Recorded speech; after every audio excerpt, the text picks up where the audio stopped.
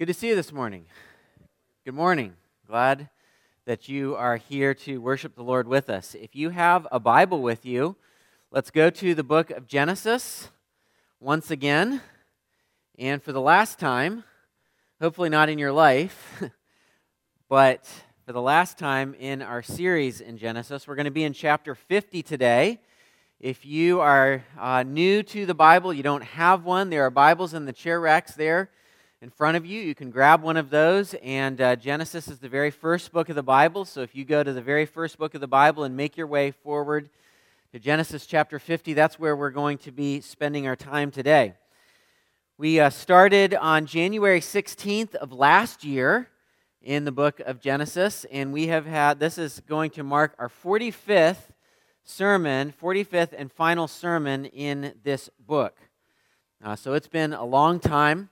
I hope it has been profitable to you, that it has been time well spent for you in this extremely foundational and important book of the Bible. Genesis 50, the last few verses of Genesis 50 is where we're going to be today. Each one of us who has gathered here this morning has a story. And when I say that each one of us has a story, I'm not necessarily referring to your biography. So each one of us has a story of where we're from, who our parents are. We have our life experiences that are unique to us, that have shaped us, and every one of our stories is unique, but that's not the story that I'm talking about. When I talk about the story that you have, what I'm talking about is the internal narrative that you have that explains your life to you. Each one of us has this collection of threads that is our life. This collection of threads that is our experience. And part of being human, I think, is trying to make sense of our experiences, right? We go through life and we wonder why certain things have happened. We wonder why there are certain people that were a part of our lives that have left. We wonder why it was us that happened to be in the right place at the right time to have this kind of opportunity when somebody else didn't. Each one of us has a narrative that tries to take all of those threads that make up our lives and then make sense of it. That's the story that I'm talking about right now. Your story weaves together your family history of what you know of it to create for you a coherent narrative that explains your present. And not only does that story try to account for your present, but it also gives forecasting for your future. There's some of us who have been so downtrodden as we've been worked our way through lives that we don't believe we are deserving of any good. And that's the kind of future that we see for ourselves. Now, sometimes the story that we've told ourselves gets things right. And so there are aspects of the story that you tell yourself to explain why it is the way it is, to make sense of the world around you and your experience. There are aspects of your story that are right. But there are also aspects of that narrative that you've created for yourself that are probably wildly inaccurate. Children that come from dysfunctional home situations often weave a narrative that makes things false. So we have pieces of that narrative that are true, and we have pieces of that narrative that are false. But right or wrong, each one of us uses this story, uses this narrative to try to make the best sense that we can of our experiences and look forward to our future. I brought this up in the very first sermon that I preached on January 16th of last year. But Frederick Douglass, many of you who have at least studied Frederick Douglass at some point in your schooling as you've been brought up, but Frederick Douglass was a slave who escaped in the year 1838. He became an author, an orator, a politician, a great leader and abolitionist. And he wrote a lot of things about his own life experiences and about the lens through which he viewed our country at that time. One of the things that Frederick Douglass wrote was this: genealogical trees do not flourish among slaves. Now, why would he say that? Why would Frederick Douglass say that genealogical trees do not flourish among slaves? Well, slavery has a way of erasing one's history. When you become the property of someone else, your sole function in life is to produce. And it does not matter who you are or where you have come from. It often strips people of their value and of their dignity. And so many slaves lost touch with their roots, with their history. They lost touch with their story. Well, also in the very first sermon, I suggested that if Moses is the author of Genesis and the Pentateuch, the first 5 books of the Bible, which I think Jesus seemed to assume, then he was addressing a people who had lost connection to their family tree during 4 centuries of slavery in Egypt. And so as people who had been recently freed from slavery, people who were trying to re-understand their history and where they had come from, tried to find a new story for themselves, they found themselves in a position where they needed to be re-storied. Not restored, but re-storied. They needed to have a fresh vision of who they were and how they fit into God's plan for history. So I believe the first 5 books of the Bible, and Genesis in particular, are in part Moses' way of doing them, giving them a fresh and true narrative of who they really were, where they had come from, and where they were going. The book of Genesis takes 4 centuries of slavery and reestablishes a family tree. It reestablishes a genealogy. So it shouldn't come as a surprise to us that one of the anchor phrases in the book of Genesis is this phrase, "These are the generations." Okay, if you've been with us for this series, you know that this anchor phrase in the book of Genesis, "These are the generations," gives us the 10 major sections of the book. "These are the generations" sometimes introduces a straight genealogy. And so if you're doing your Bible reading, if you're reading through the Bible in a year, you're reading through the book of Genesis, and you get to a genealogy, so-and-so begat so-and-so, and so-and-so, you kind of start going, let's get to the story part again. I know you do it. I've done it too. Okay, so sometimes "these are the generations" just gives us a straight genealogy. But there are other times in the book of Genesis where "these are the generations" basically means this is the story of. The first time we see this phrase, "these are the generations," is in Genesis chapter 2 and verse 4, where the Bible says, "These are the generations," this is the story of the heavens and the earth. So God's people, Israel, have been brought out of slavery in Egypt, where they have heard several other competing origins narratives. And one of the things that Moses is doing to these people is he is resituating them in the right story. The story of a good God who creates everything and puts them, even people who have suffered mistreatment for 4 centuries, it's restoring to them the idea that they are valuable because they are made in God's image. They were made to reflect God and represent God, just like me and just like you.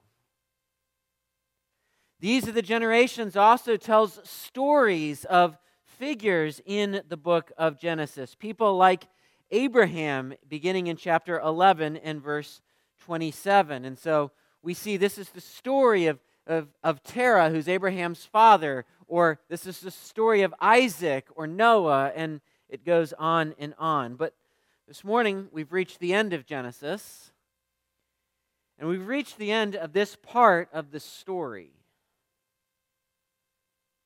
All the major characters that we have met across these generations that are represented in this tree behind me on the screen, all of these major characters have been made from dust and because of sin have returned to the dust from which they came. There's only one major character left, and we're going to say goodbye to him today. Where we left off was with Joseph and his brothers returning to Egypt after having this grand funeral for their father, to which many Egyptians attended. And when they returned, Joseph's brothers faced a fresh fear, beginning in verse 15 of Genesis chapter 50. If you're there with me in Genesis 50, look at verse 15. The Word of God says this: when Joseph's brothers saw that their father was dead, they said, "It may be that Joseph will hate us and pay us back for all the evil that we did to him." So they sent a message to Joseph saying, "Your father gave this command before he died. Say to Joseph, 'Please forgive the transgression of your brothers and their sin because they did evil to you. And now, please forgive the transgression of the servants of the God of your father.'" Now, you know I like to do this, and you should probably do this too. Get a little imaginative when you read the Bible, rather than just read it in the monotone inner voice that we often have with it, where it's like, Put a little bit of spice into it, put a little bit of imagination to it. You read this and you think, I wonder if they made that up. Like they get back from the funeral and they're like, they send an email to Joseph, "Hey, we just found this paper of Dad's, and he just was reminding you not to kill us.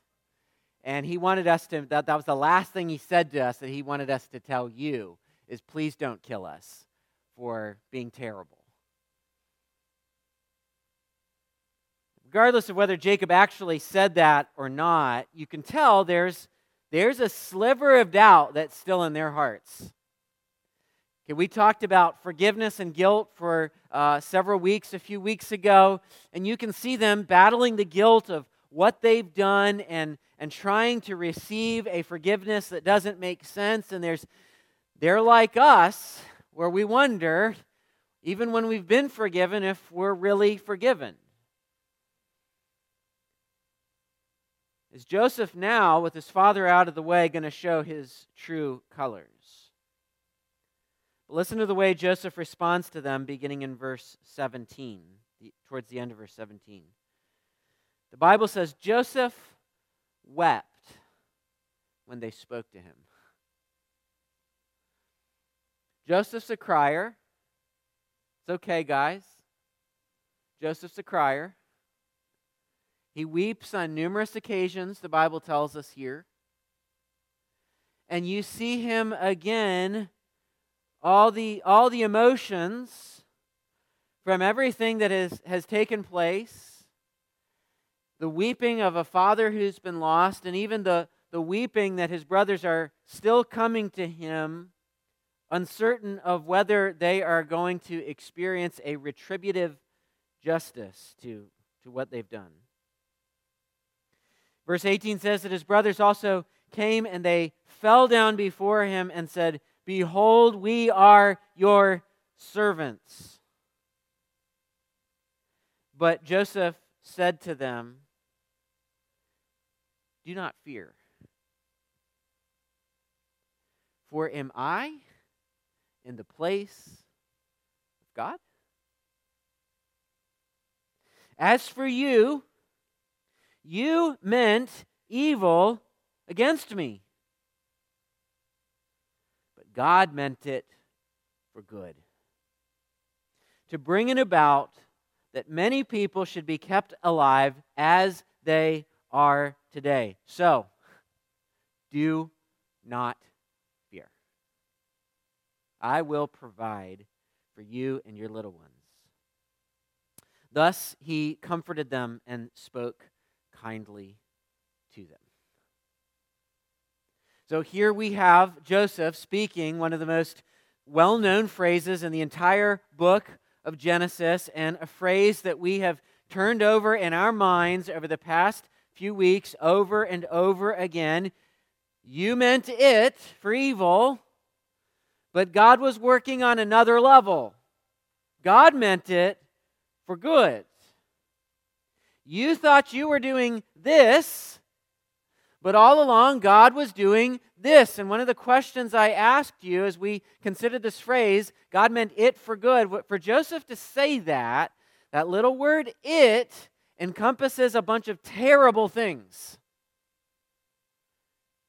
Going to prison, almost getting out of prison, and then staying in prison, being sold into slavery by your own family, being separated from your family for many years, being plunged into a culture where you probably don't even speak the language, getting employment in a house where a false accusation is made and you're imprisoned without due process. I mean, there are so many difficult things summarized in the word "it." And I asked you the very first message when we talked about that, what's your "it"? What would it encompass in your life that looks like evil, but gives you the assurance that God means it for good? And as I say that even again, you're probably ticking down through a list of evil, whether that be actual wickedness done to you or just getting hit with the shrapnel of living in a broken world. Everyone has an "it." And we're often not able to keep perspective that even though all these difficult things are happening all around us, and even sometimes there are people who very, very legitimately have it in for us, that God is over that, working it out for our good in ways that we cannot yet see and could never even imagine.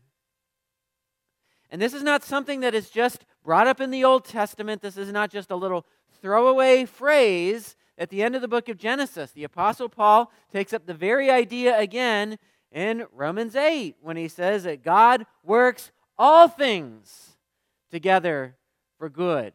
It doesn't say he works all the good things together for good. It says he works all things for good.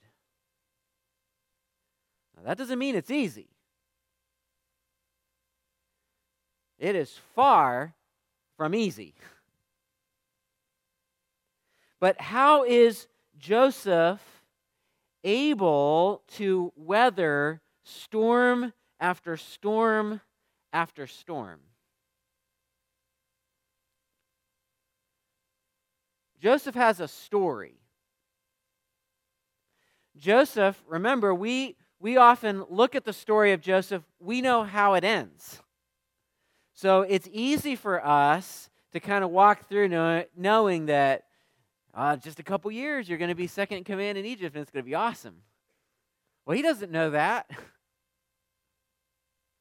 So he's got all of these threads. He's got all of these pieces as he looks down at his life.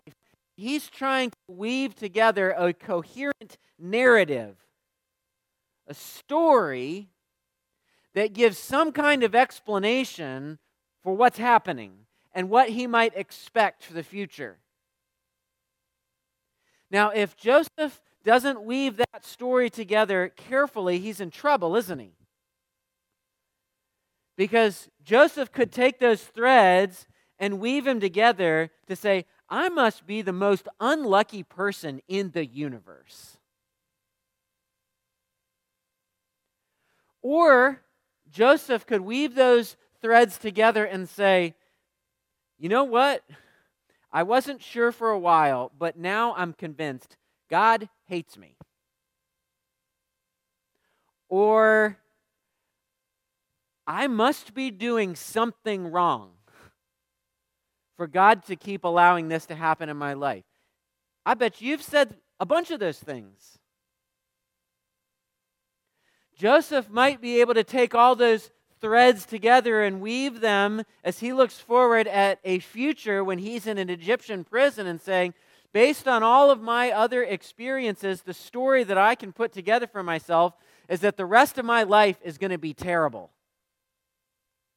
There is nothing good for me out here, so I might as well pack it in and live for myself and get scratch and claw for what I can to get mine until I die.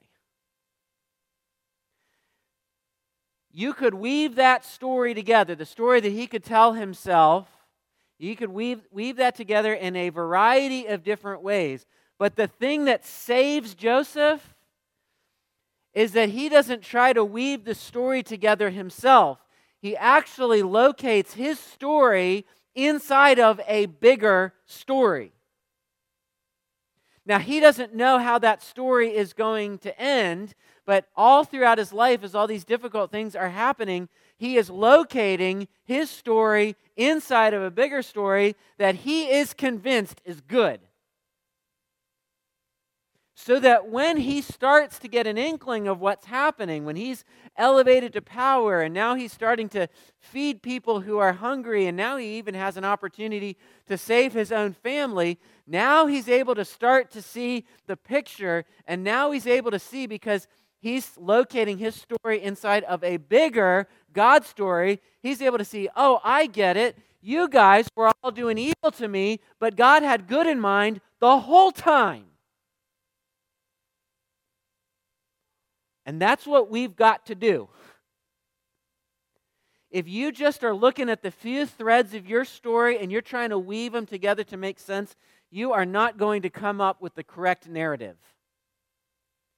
You have got to have the Word of God and the grand story of what God is doing from creation to Revelation. You've got to understand that your story fits in that one.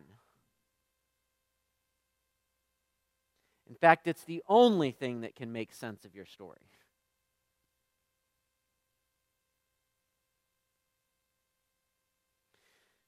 Joseph doesn't take revenge on his brothers because he actually believed what he said. God meant it for good, and I don't need to stand in his place. This book ends with Joseph also returning to the dust from which he came. Verse 22. So Joseph remained in Egypt, he and his father's house. Joseph lived 110 years. He was getting those AARP things for a long time. And Joseph saw Ephraim's children of the third generation. That's his son. The children also of Machir, the son of Manasseh, were counted as Joseph's own. And Joseph said to his brothers, I'm about to die, but God will visit you and bring you up out of this land to the land that he swore to Abraham, to Isaac, and to Jacob. Then Joseph made the sons of Israel swear, saying, God will surely visit you. He said it twice now. God's going to visit you, and you shall carry up my bones from here.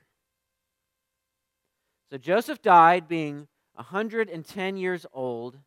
They embalmed him, and he was put in a coffin in Egypt. And there's your end. Joseph lived out a seemingly rich life in Egypt, but he speaks a word to his brothers at the end, tells them that they are going to be visited by the Lord as God had promised. God had assured Jacob when Jacob was in Canaan and considering a move to Egypt, God had assured him, I will take you up and I will take you back again. So Joseph is repeating this promise to his brothers, and he is so certain that they are going to be visited by God as God had promised, and that they're going to be taken back to the promised land, that he makes his brothers and their children promise that they take his bones with them and bury him in the promised land.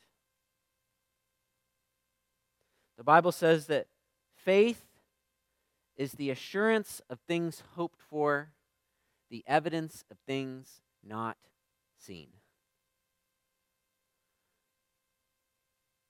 So much of what God calls us to, and so much of what we see in the Bible, calls us to faith in what we can't see.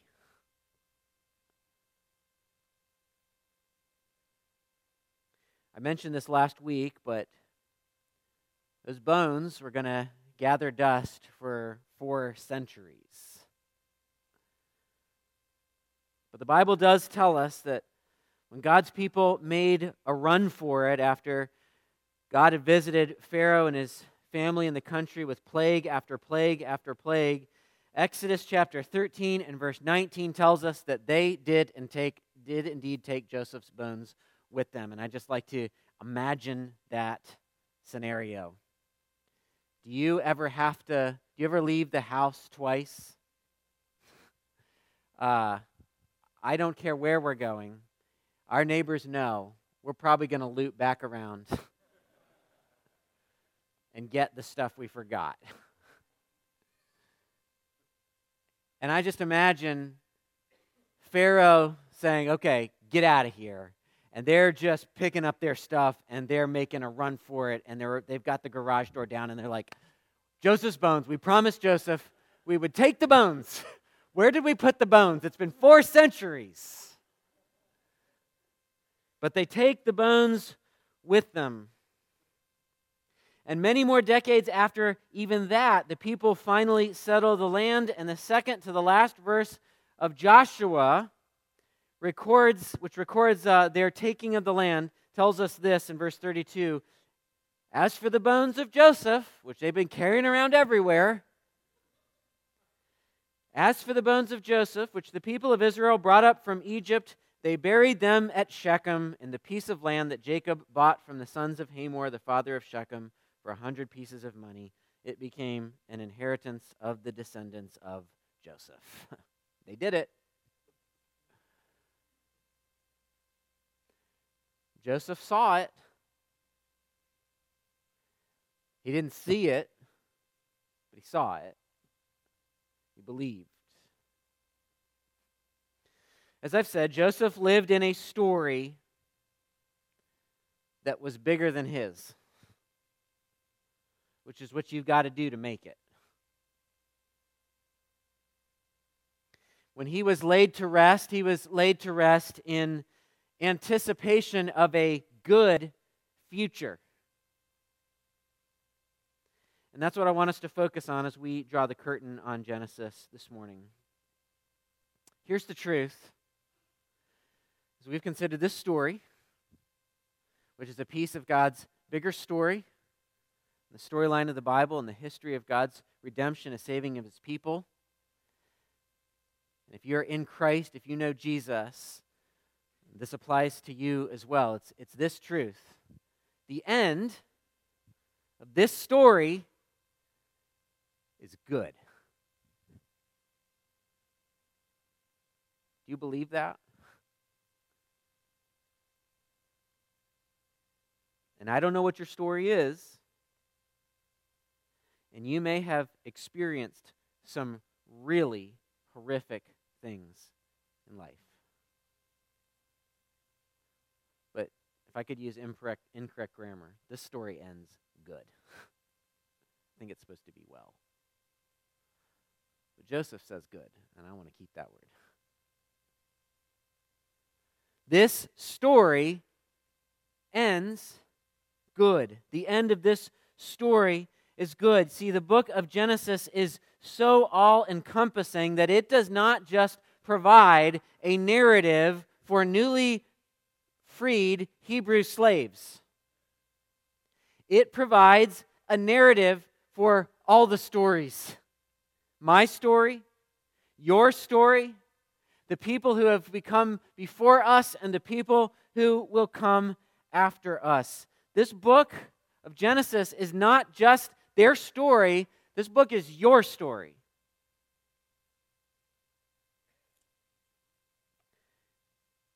There's a sense in which all of us are living in Egypt with an ache in our heart for Eden. My wife and I had the privilege, at the beginning of last year, to go to Europe. And Germany was one of the countries that we were in, and there was a city that we visited. We'd say Speyer, they'd say Speyer. And I'm never sure if you're supposed to try to say it the way you should say it, or just not get too fancy and say it the way you can say it. So I'll say Speyer. But as we were in this city of Speyer, we had found that there was a Jewish history museum in that city. And so we kind of separated ourselves from the rest of the group and kind of did our own thing, which was difficult language-wise. But we finally found, after much looking around, we finally found this little museum that seeks to preserve the Jewish history in this city. And it turns out, like in the year 1000, there was this strong, thriving Jewish settlement in this city that existed for about 4 centuries. And when they were doing some renovations on a building in the city, they were knocking something down, they discovered these ancient walls of this old synagogue. And not only did they discover the ruins of this old synagogue, but they saw this mikvah, which is like sort of a baptismal thing that's like 2 stories down into the ground. And so you can actually walk down into it and see this thing. It was really amazing.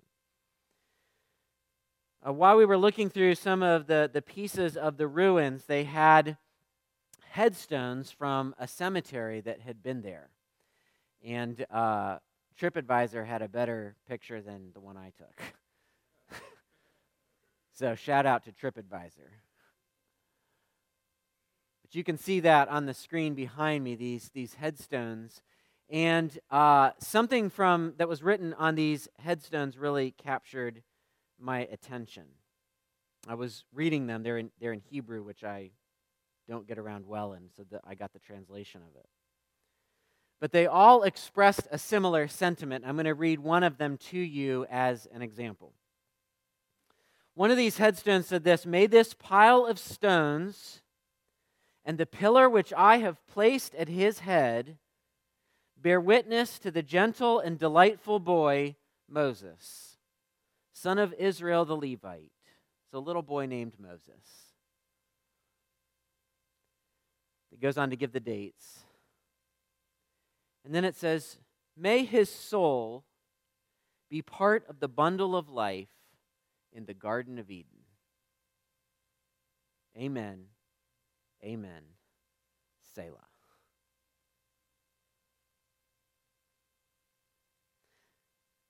That jumped out to me right away. May his soul be part of the bundle of life in the Garden of Eden. In that moment, as I was reading that, I felt strangely connected to everything that had ever been. Here is a boy that's lived and died a millennia before me. In a community which aches for Eden. In a settlement that is eventually destroyed as anti-Semitism rises in the 1400s.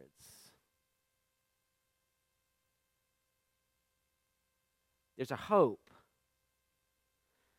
in all of humanity, whether we can name it, whether we can put our finger on it, whether we're fully aware exactly of what is going on. But there's a hunger, I believe, in all of us to reconnect with God's original intent for us. To be back to Eden. To not live in a world of hurt, a world of brokenness, a world of heartache, of saying goodbye, of separation, of sickness, of evil, of death, of addiction. I mean, it goes on and on and on. I mean, we can try to be as optimistic as we can be about the world, but paradise has been lost. And we ache for Eden. Well, God has made a promise to us that echoes down from one generation to another. We've brought it up many times before, but we'll bring it up again as we close today. Genesis 3:15, the proto-evangelium, the first gospel. God's promise to Eve that she is going to have a descendant who will place his foot firmly on the head of the serpent who represents all evil and wickedness in this world.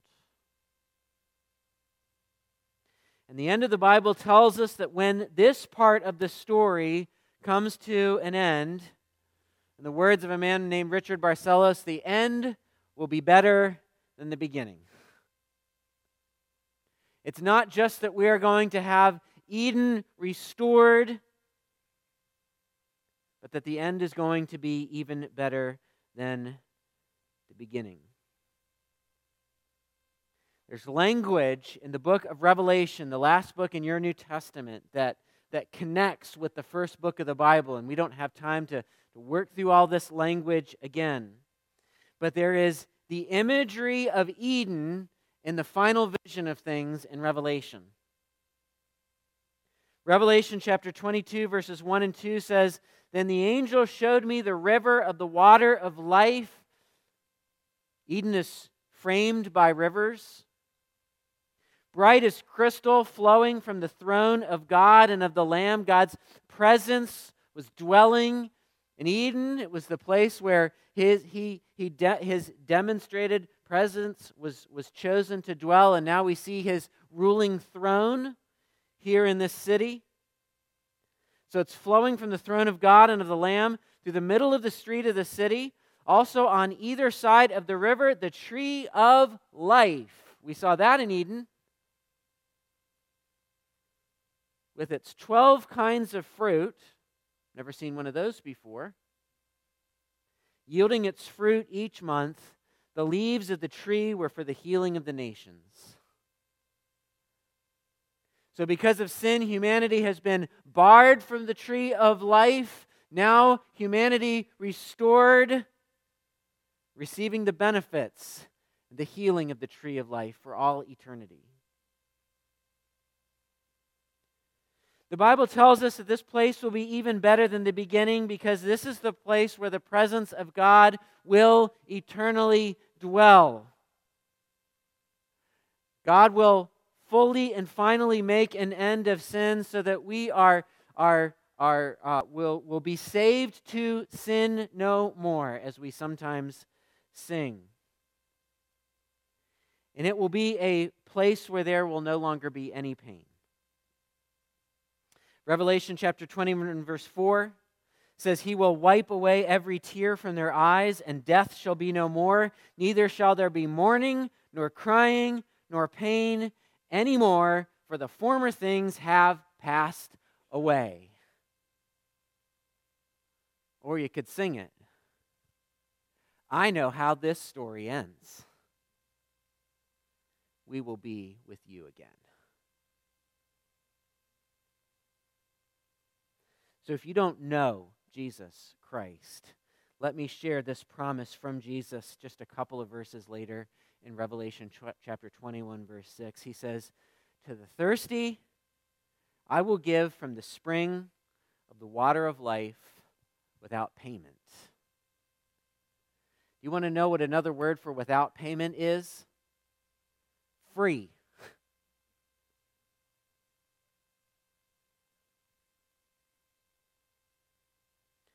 We are all broken by sin. And as I said earlier, some of that sin is our own doing, and some of it is the shrapnel we take from the sin around us. Jesus says, if you are thirsty for living water, if you are thirsty for eternal life, you don't have to bring anything but yourself to me. And as he promised the woman at the well, the person who drinks from this living water will never thirst again.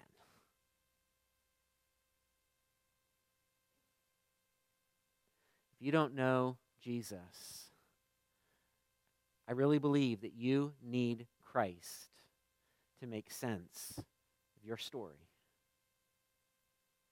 To see that the end of your story, no matter what has happened in your life, it can be and will be in Christ good.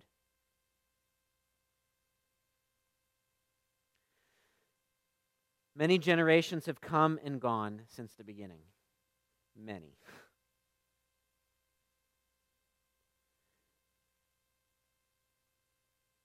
I don't know why a lot of things have happened in this world. I think a lot of us should be like Joseph and say, I don't understand why God allows all the things that he allows. I don't know why Joseph had to be torn from his family. I don't know why Frederick Douglass had to be a slave. I don't know why gentle and delightful little boys like Moses have to die. And I don't understand why we have to spend so much time in Egypt. But I believe Joseph was right. God means all of it for good. And the end of this story is unfailingly good. Psalm 100, verse 5. For the Lord is good. His steadfast love endures forever, and his faithfulness to all generations. Let's pray.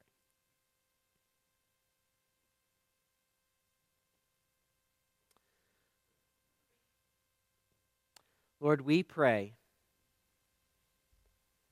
as we work our way through life that you would help us see our story in light of a bigger story.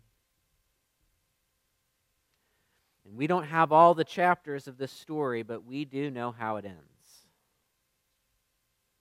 And so I pray that you would help us to see that no matter what comes our way, you intend to work it all for our good.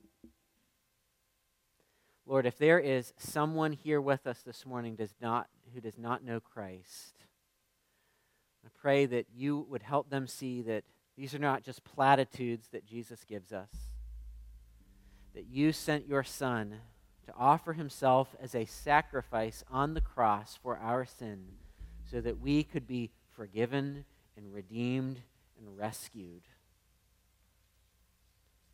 And I pray that if there is someone here this morning who does not know Jesus, they would come to him this morning in faith and see their story in this grand, beautiful story of redemption.